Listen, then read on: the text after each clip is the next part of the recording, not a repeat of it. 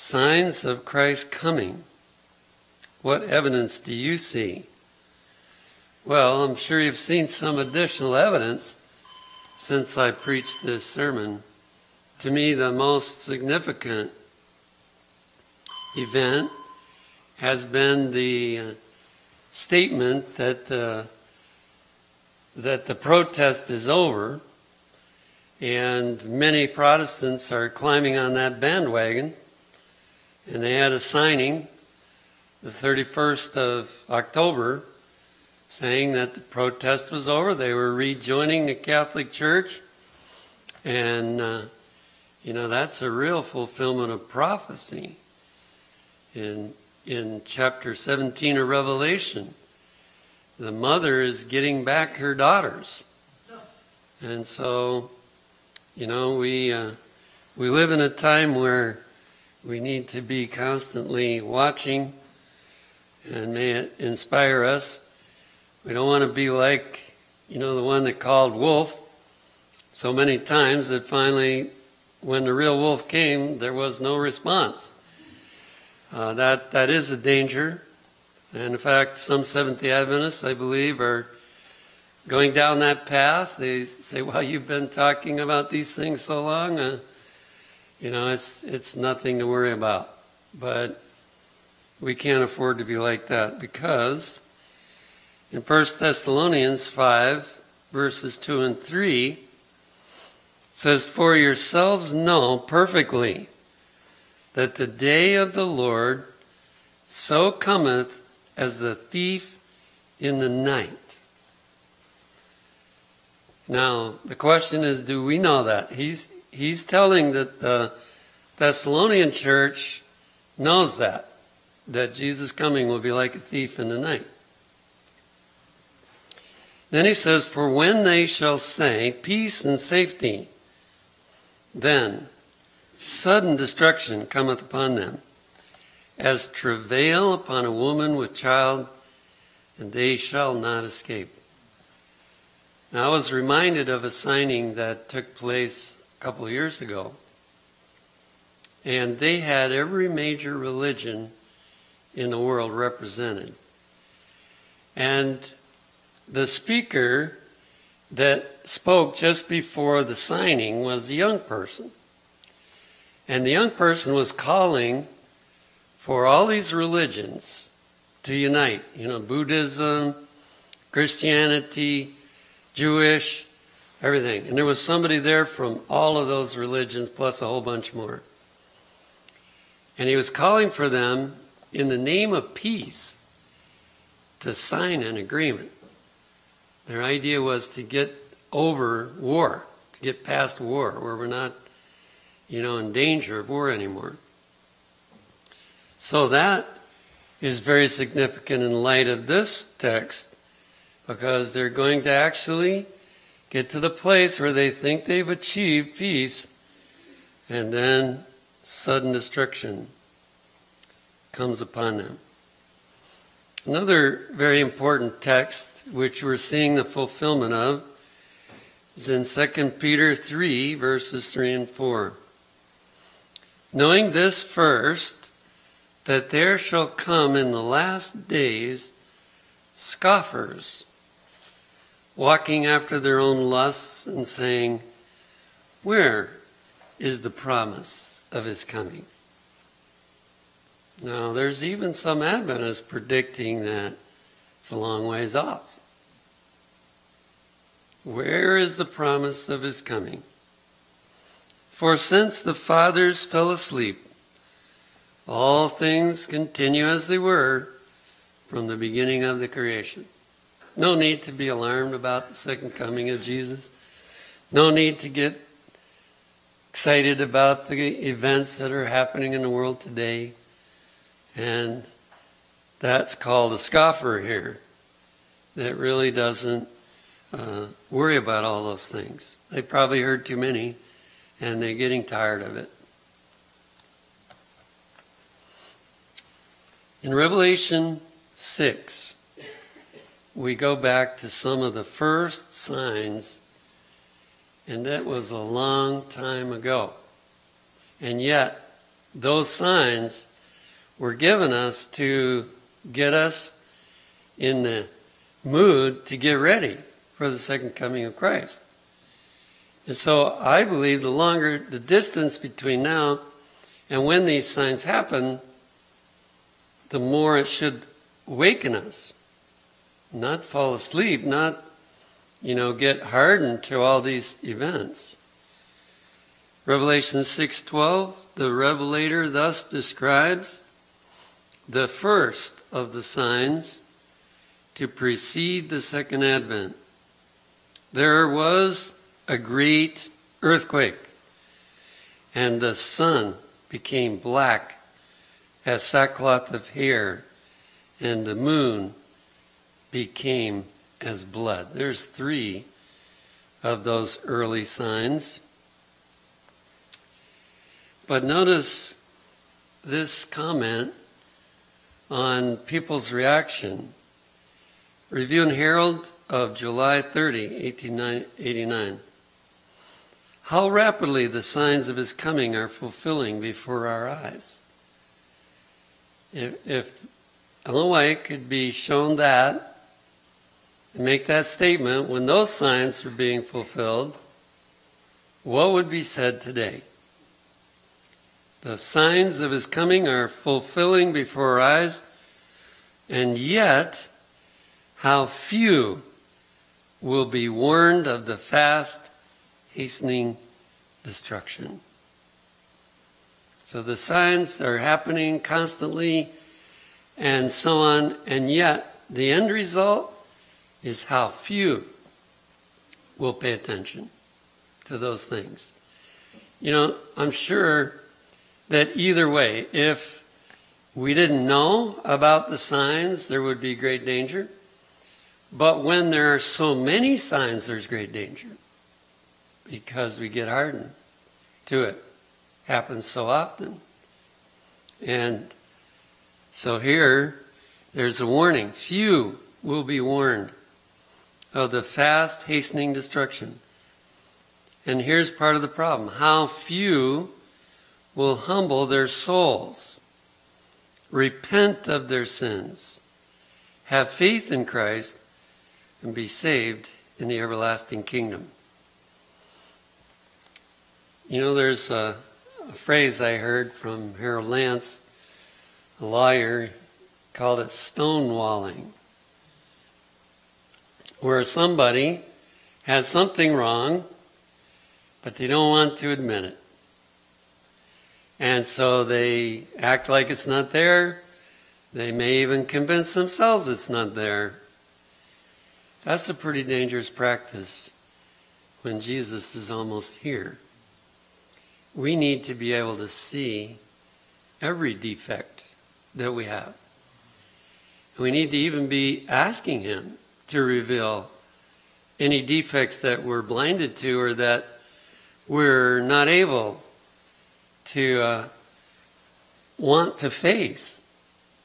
Because it's a whole lot better to face it now than when it's too late. Now's the time. So, there's a lot of humbling of our souls that has to happen. There is repentance of our sins that has to take place as we see those things. But then, he doesn't want us to get discouraged out of it. He wants us to have faith in Christ. And if the Holy Spirit is really working, we're not going to feel real good about ourselves. And there's going to be a real temptation to give up. And a temptation to say, well, I don't want to see anymore. Don't reveal anymore to me. But, we can't go that path. We have to be willing to see what it is and yet hang on to Jesus. That's going to be the test in Jacob's trouble, is that we see it all. And we have to not give up. And so that even happens now.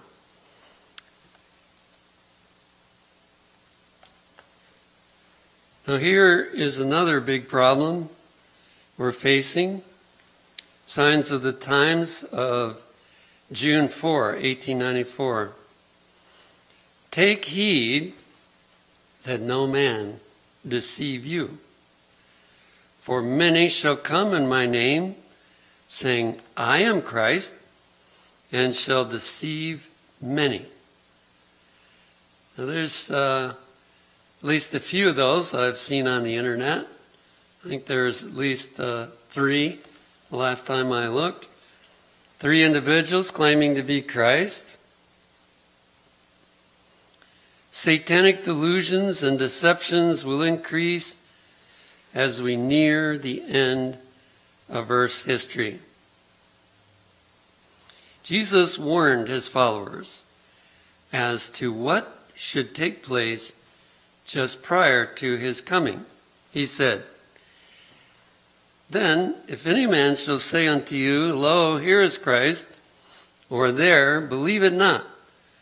For there shall arise false Christs and false prophets, and shall show great signs and wonders, insomuch that if it were possible, who would they deceive? The very elect. Now that says something about how deceptive some of these things are going to be. And what do you think is our main protection against this? Studying the Word of God, right? And receiving the outpouring of the Holy Spirit, because it's the Holy Spirit that helps us to rightly understand the Bible and to rightly apply it. And so here, I believe, we have a special danger for Seventh-day Adventists. He hasn't overlooked Seventh-day Adventists. Somewhere, the idea entered the Adventist church that it won't come from the inside. It'll only be facing us from the outside. And so we're almost totally unprepared for any deceptions that come from the inside.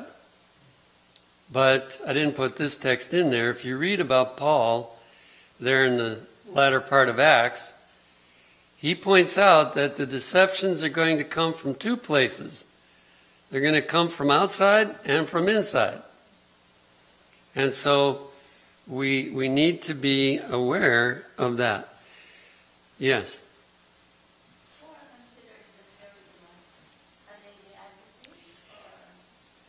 I believe they'll be Adventists, Seventh-day Adventists, but it's talking about those that are the 144,000. In other words, the ones that are going to go through, they're the elect.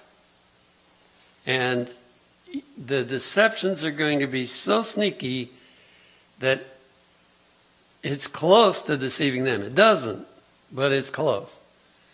And they really have to be prepared so that they don't get deceived. Yes.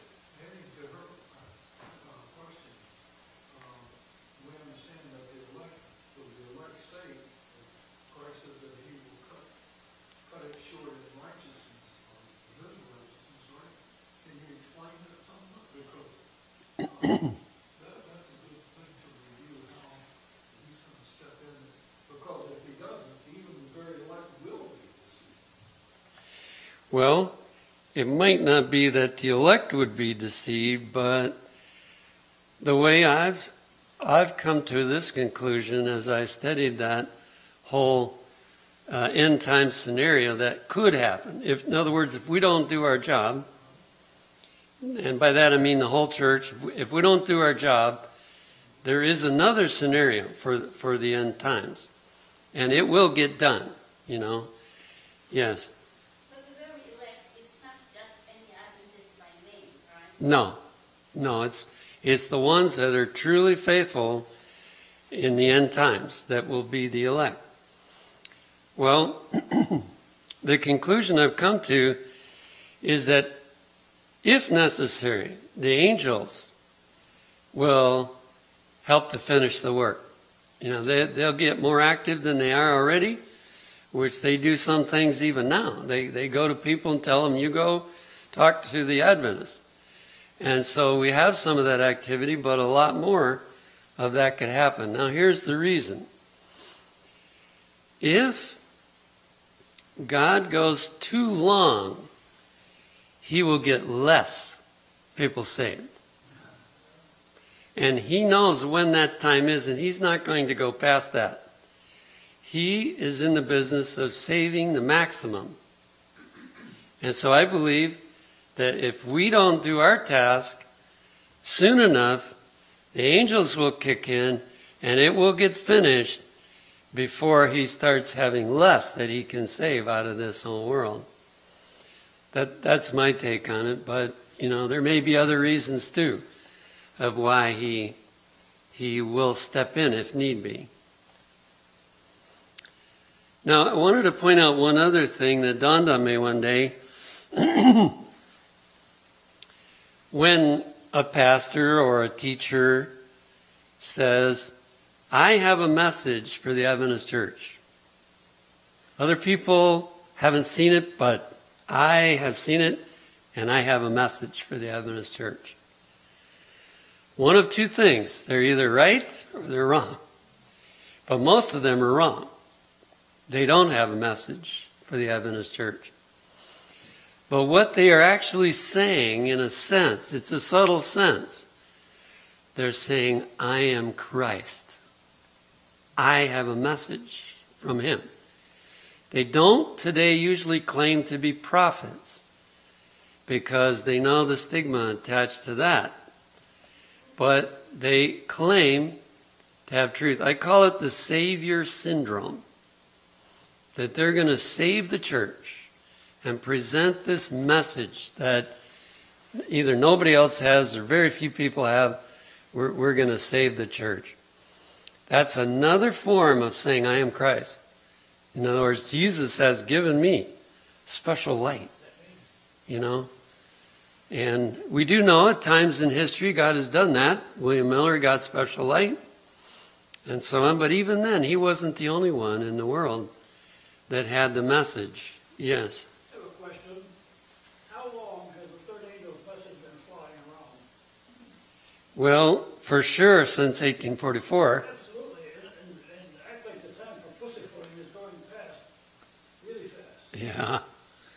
Yeah, you wonder how much longer will the Lord wait. I don't think it's very long. We can do it in small ways. That's right. That's right.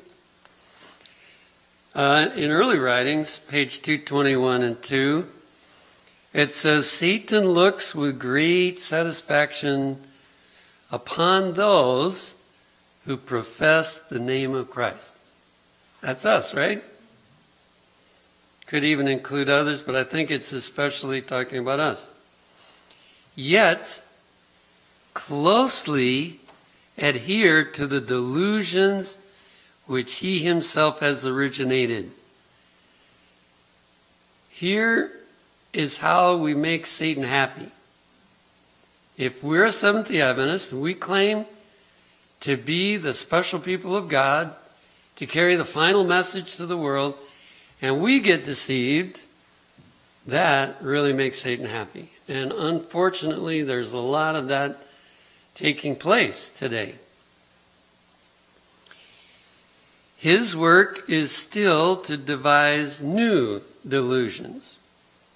And his power and art in this direction continually increase. So now he's getting so tricky. I'm sure you've all had the experience of standing on a railroad track and looking down the railroad track if it's straight. And if you can look far enough, you can't see there's two rails anymore. And that is what Satan is doing right now. Yes. The Ten Commandments judge is making a lot of waves lately. But I wrote to an atheist in California a couple of weeks ago. Mm-hmm. I think that Roy Moore is a bellwether of things to come. Okay. Well, we would stand with him on the Ten Commandments. Now, as we think about the delusions that are coming now, they are extremely difficult to show the error, because Satan has been polishing his skill at presenting delusions. And that's why more and more people are falling for these things. His power and art in this direction continually increase. He led his representatives, the popes and the priests, to exalt themselves and to stir up the people to bitterly persecute and destroy those who are not willing to accept his delusions. But if we take the thrust of this quotation, we see that a lot of time has gone by since this verse was written, and the devil has learned even more how to trip people up. I'm convinced that some people, when you tell them clearly the error they are in, they are unable to see it at all. They cannot see it because it's so subtle, and yet it can be seen. But it takes two things. It takes a real knowledge of the Bible, and it takes the presence of the Holy Spirit that points out to us so that we see the difference between truth and what that is saying. Yes.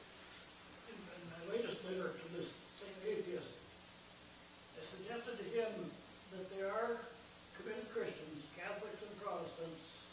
True. They don't know all these things that we have some things about that in the letter. But the system is an idol to human power, especially in the Mass. Holding up the host to be for adoration, that just cannot be allowed to fly. Yeah. No, you can't really believe the Bible and accept that. Now, if you'd like to know what the worst delusion is, we have it right here in the 1888 materials, page 796. So effectually does this delusion take possession of heart and mind that the sharp arrows of the Lord fail to penetrate the armor of self-righteousness in which they are encased. That's the worst deception. Saved. And the Seventh-day Adventist Church has been battling with that previous to 1888. Been battling with that. And you know what? One of the greatest deceptions, I think, that makes it worse than it was when this first was penned. Today, most historians, Adventist historians, say, yeah, it's true. As a church back in 1888, we didn't accept the message that God sent.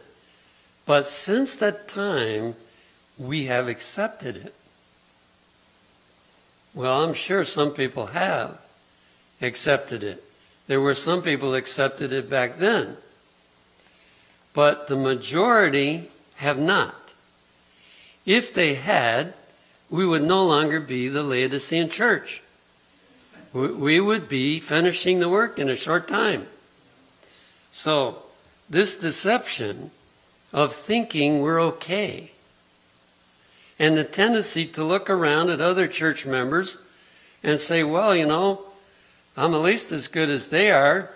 What they're doing must be okay to do. He's an elder, he's a deacon, he's a pastor, so it must be okay. We're taking our standard of righteousness from what the other church members are doing. And we don't see that we haven't even accepted Jesus fully into our hearts. And anyone that does not accept Jesus fully, to where they can honestly say, I love God with all my heart, with all my mind, with all my soul, and with all my strength. Anybody that cannot say that is a self-righteous person. And they are living according to their own righteousness. Now, of course, we can say the words It's not be true, but I think the Holy Spirit would tell us if we tried to say that when it wasn't really true, and would say, wait a minute, you're not really being honest here with us.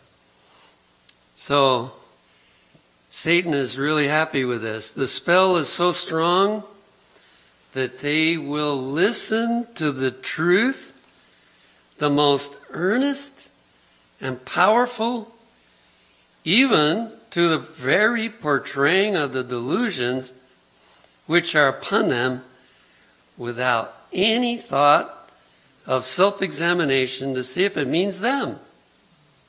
Does that sound scary to you? I wouldn't want to be in that position, would you? To hear a message that is pointing out our need, and to sit there and say, well, I hope so-and-so gets that. I hope they understand what it's saying. But myself, I don't get it. Yes. That reminds me of another statement she made. The admonition that you most desperately need is the one you're most likely to reject. That's right. That's right. And we're looking at the one that is the most dangerous for a person to think they're in, think they belong to Jesus, when they don't.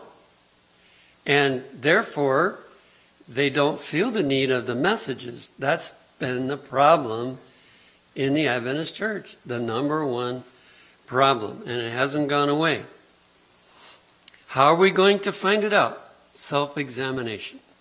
Something has to come along, and it has to say to us, you better ask the Lord to help you think through what your real case is.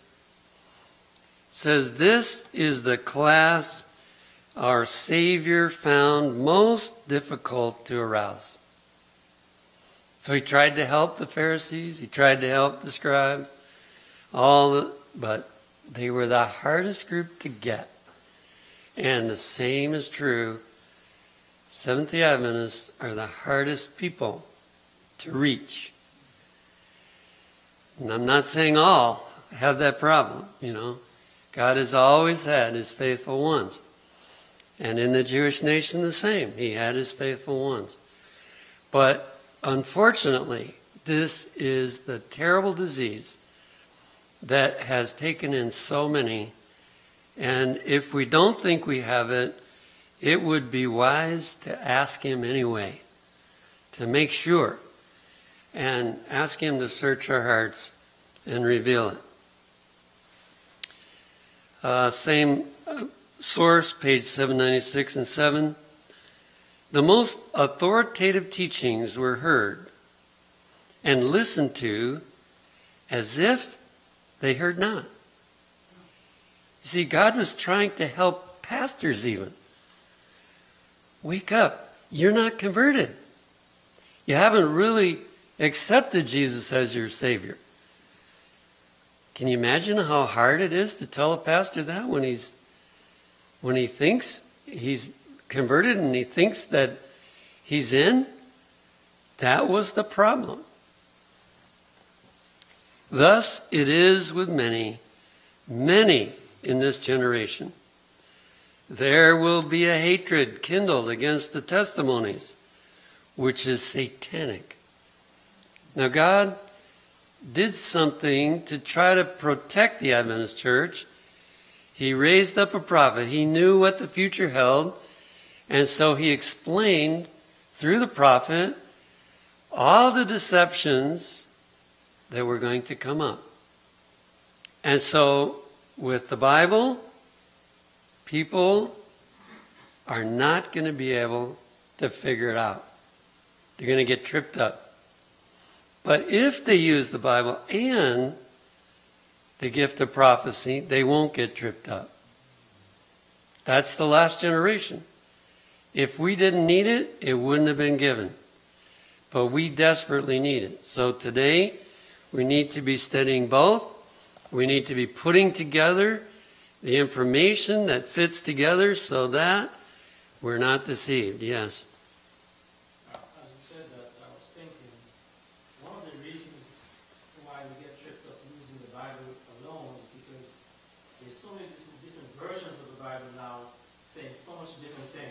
That's true. So you get tripped up just by that. That's very true. And I notice that most people are going to a modern translation. Now, I'm not against that for readability. But for accuracy, the King James is still the most accurate. It's not perfect, but it's still the most accurate. So we need to double check what the others have said with that one, plus what God has revealed, Trill and White. And that will help us to be safe if we're really open to the ministry of the Holy Spirit. It says the workings of Satan will be to unsettle the faith of the churches in them for this reason. Satan cannot have so clear a track to bring in his deceptions and bind up souls in his delusions if the warnings and reproofs and counsels of the Spirit of God are heeded.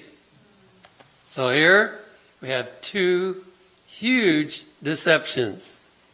Number one, that we think we are dedicated to Jesus, that we actually belong to him, and we're still living our own righteousness. We're not being guided by him living out his righteousness, but we are in our own, appearing in our own righteousness.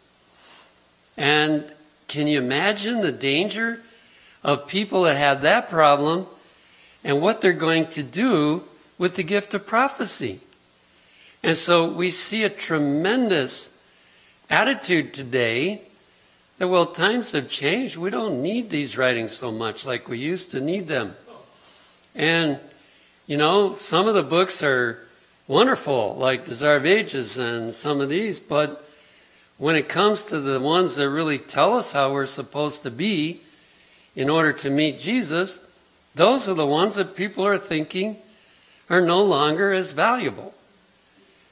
And now we begin, if these things are visible to us, we begin to see how Satan has been working on this church to try to destroy the one church that has the message for the last days. Yes.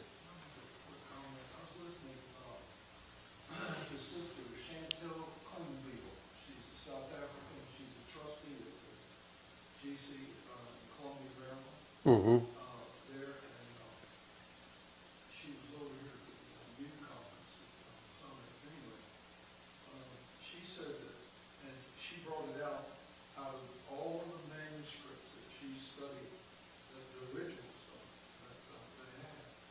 She said Ellen White brought no doctrine to the Adventist church.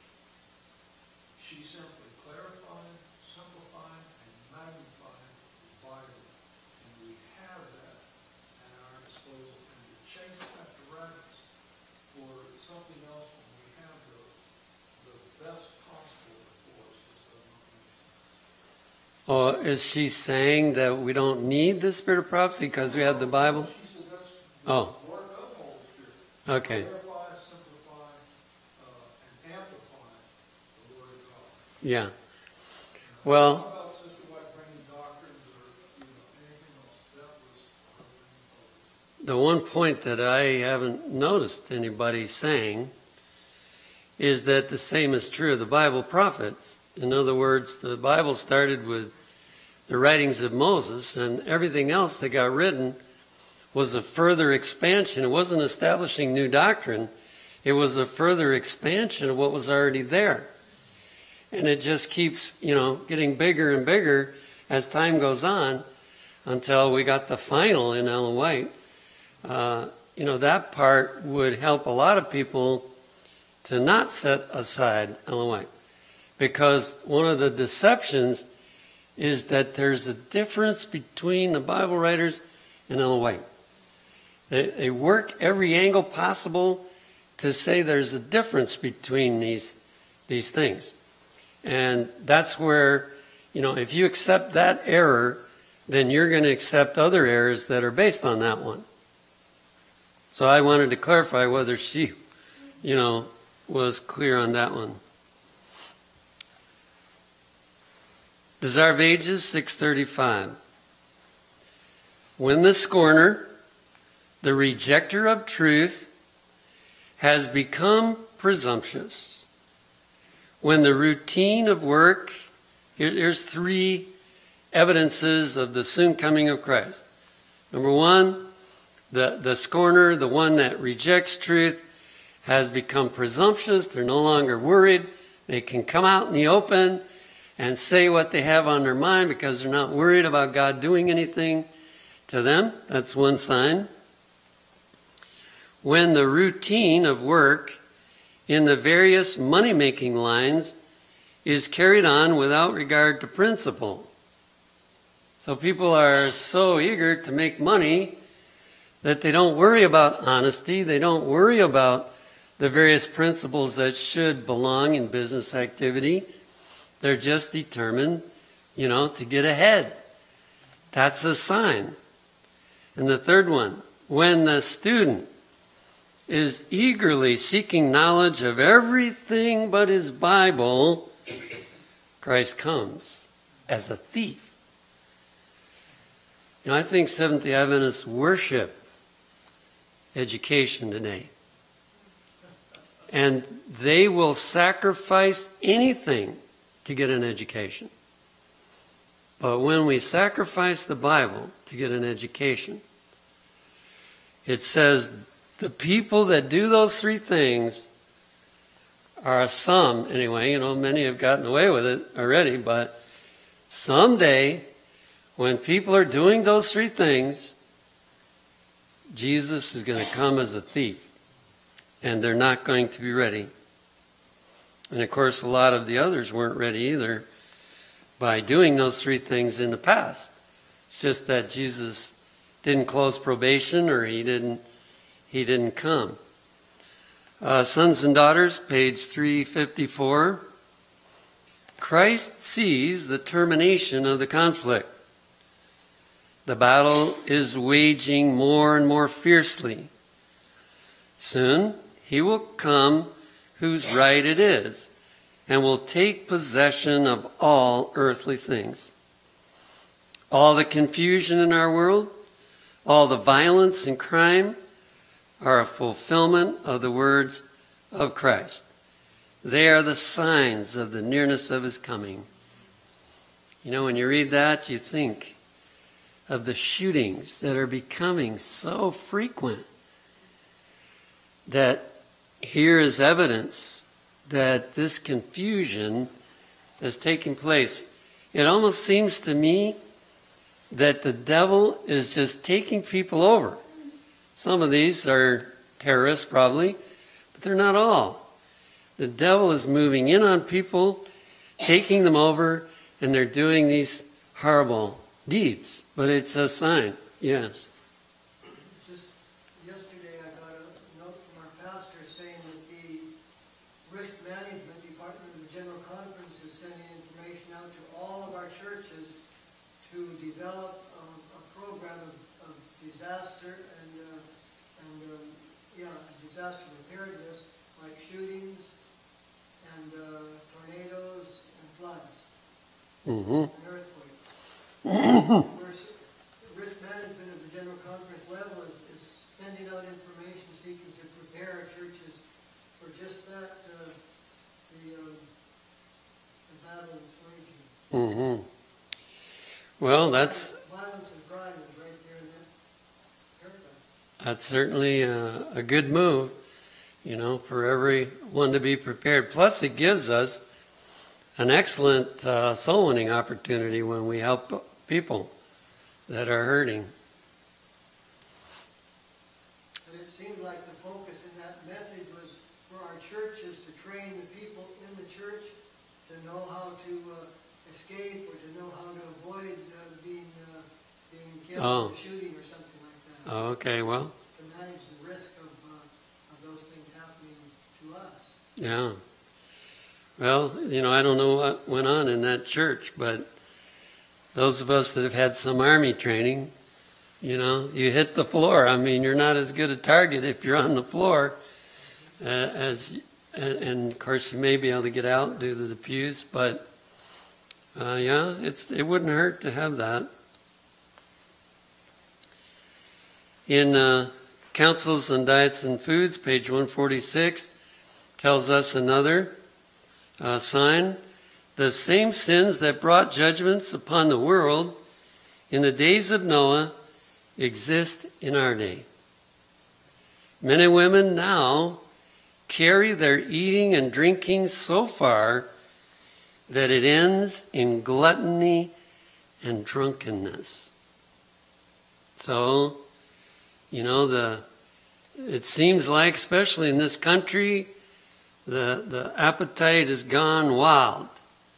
And we are in danger of it affecting us as well. This prevailing sin, the indulgence of perverted appetite, inflamed the passions of men in the days of Noah and led to widespread corruption. Now, I'm sure not one of us would want to say we had the victory over appetite, but this is a battle that has to be won. We cannot avoid this battle. And those that are not avoiding it become a sign of the times. I'd like to back up just a bit. If your work is not finished, I'm not saying we should be careless, but if your work is not finished, that bullet can't find you. Yeah, I really believe the same point. You know, now God doesn't always spare people's lives, but we have lots of experiences where someone wanted to kill someone and they weren't able. One of my favorite stories is, I think it was William Farrell. And he'd just finished preaching and he was shaking hands at the door, and a man came up to him with a gun and stuck it in his stomach and pulled the trigger, and the bullet came out to the end of the gun and dropped on the floor.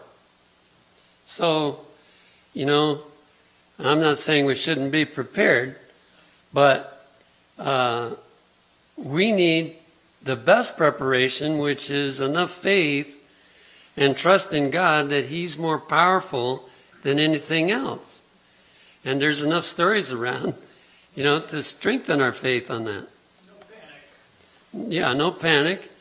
We're trusting in God, and we need to be ready to die. You know, because if we die and we're ready, it doesn't matter. We're in. And if we're always ready, we don't even have to panic about death.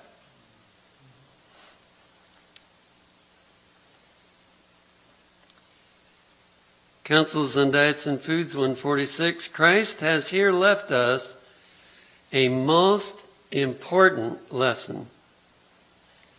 He would lay before us the danger of making our eating and drinking paramount.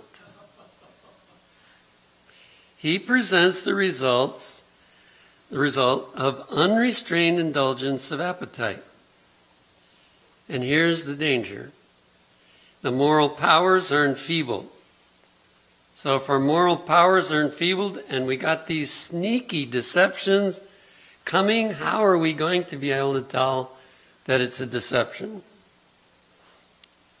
The moral powers are enfeebled so that sin does not appear sinful. Crime is lightly regarded and passion controls the mind until good principles and impulses are rooted out and God is blasphemed. So it's a slippery slope and we just keep going down. All this is the result of eating and drinking to excess. This is the very condition of things which Christ declares will exist at His second coming. And could we add, it will exist within the church. If we see others doing it, it is a strong temptation to think it's okay because others are doing it and they seem very godly, and so it's okay. But it's too late to make our path based on what others are doing. We have to make it based on what God said. Yes. Please forgive me. You know, with the case with Paul and Sapphira, excuse me, and her husband, I think as God's people, the closer we draw and ask for the Holy Spirit, the Holy Spirit's working for us, the more accountable we are. Oh, absolutely. Yeah, for us to ignore anything that God has said is very dangerous, because we know about the Bible, we know about the writings of Ellen White, and we've read a lot of things, and then we hear others at times. And so God expects us to jump on it and go for it and ask His help to overcome. Well, I'm going to stop there. That's probably enough to chew on. Anyway,